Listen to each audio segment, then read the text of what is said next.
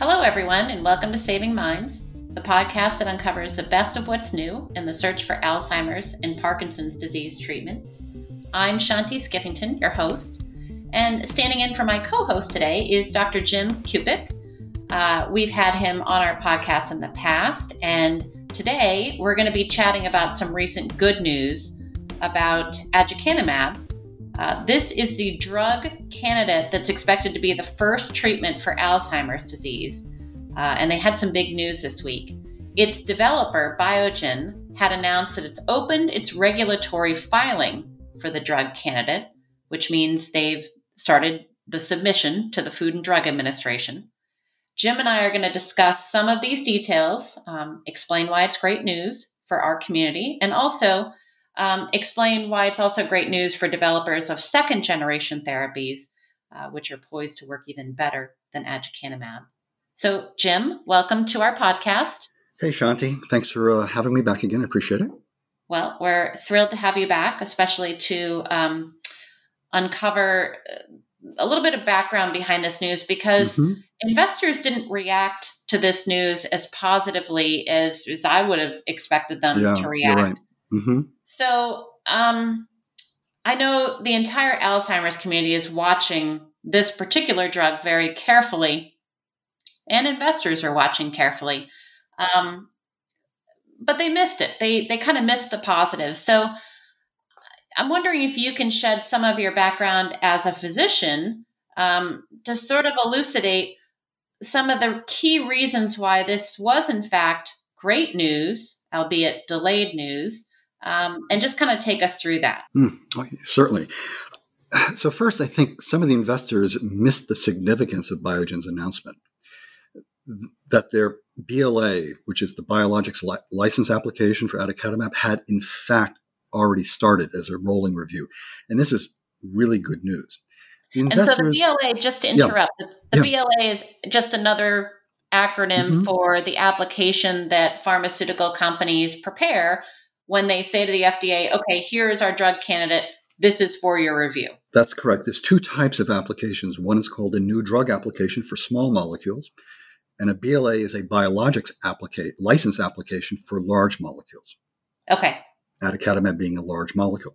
The investors, I think, were worried, though, that the delay of the BLA completion until this summer implied that there were problems with the data set, or there were FDA concerns, or there were problems with interpretability of the data. But what you have to remember is that the fundamentals for this BLA are the same and have not changed. The EMERGE study is unequivocally positive. Eventually, the approval of the application will hinge on whether the FDA and their advisors agree that Biogen, that the ENGAGE study subsets, that's the other phase 3 study, and the phase 1b prime study results, that they support the clear conclusions from the EMERGE study. So the only thing that has changed is a 1 to 2 quarter delay in completing the BLA and then starting the review clock. Clearly, this was based upon what we heard from Biogen. This was driven by two things. One, the complexity of electronically structuring and completing all the various BLA components without error. And then secondly, which I think we all understand, is the impact of the COVID-19 pandemic on the aducanumab team at Biogen. I know many of these people at Biogen, and they're very diligent, hardworking, and very smart scientists. And I know they're frustrated by the impact of the pandemic on them, their families, and on this BLA preparation. Does that make sense? It does make sense. And I live in Boston, so I know that the media was largely calling Biogen ground zero because they had a meeting in late February that sickened, I think, about 100 staffers. And then those staffers went out into the community, and I know the media back to the office, and many people got infected.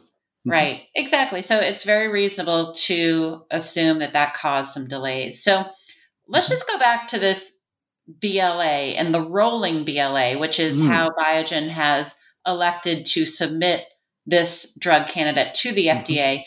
This whole concept of a rolling BLA is relatively new, right? So perhaps investors just didn't fully understand this process? Maybe. I don't think they understood the process, but it's not entirely new. The concept of the rolling review was introduced by FDA in 1997. Oh, wow.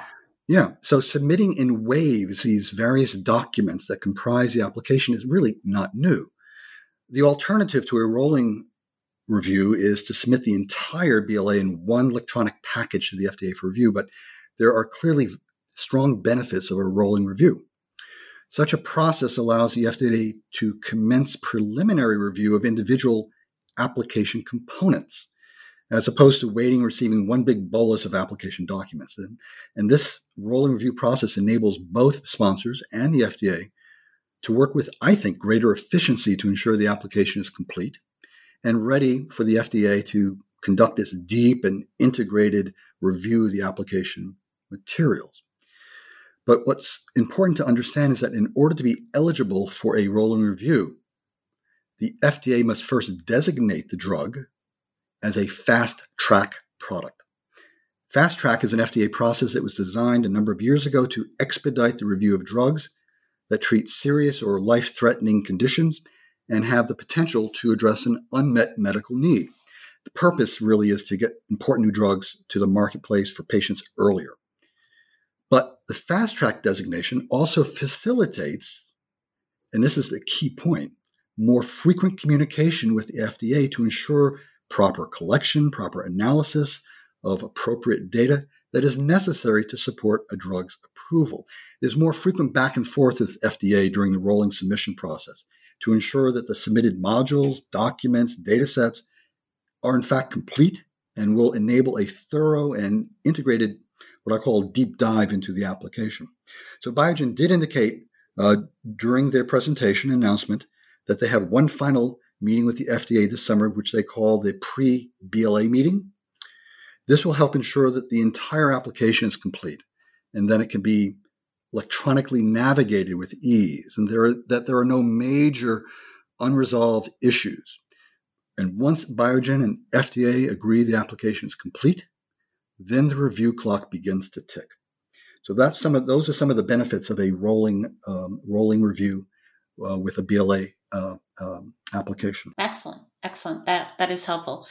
So it looks like the data remains the data, and Biogen has fast track status, also good. Understandably, some of their staffers were sickened by COVID, kind of like the rest of us. And I guess the punchline is everything's underway. So, and what you have to understand is that these rolling BLA submissions, they're not rare. I mean, all you need to do is Google rolling BLAs, and the first 2 pages, you'll get the names of at least 8 sponsors who've announced the start of their rolling BLAs. The other benefit of this rolling BLA and fast track designation is it allows the sponsor and the FDA the opportunity to discuss whether the application review will be prioritized. That's another FDA process. It's called priority review, and it allows for expedited review and reduces the official review time to 4 to 6 months when there's agreement that the drug represents a major new advance in the treatment of the disease. So I think that the investors that were listening in to the Biogen announcements didn't really understand all the benefits of this rolling BLA process and the pre-BLA meeting. And they were all concerned, and I think not rightly so, that this communication with FDA that they were having on an ongoing basis was due to some serious data issue. That's certainly not the case. The fundamentals have not changed. All right. So if I'm understanding correctly, the fundamentals with regard to the data are solid.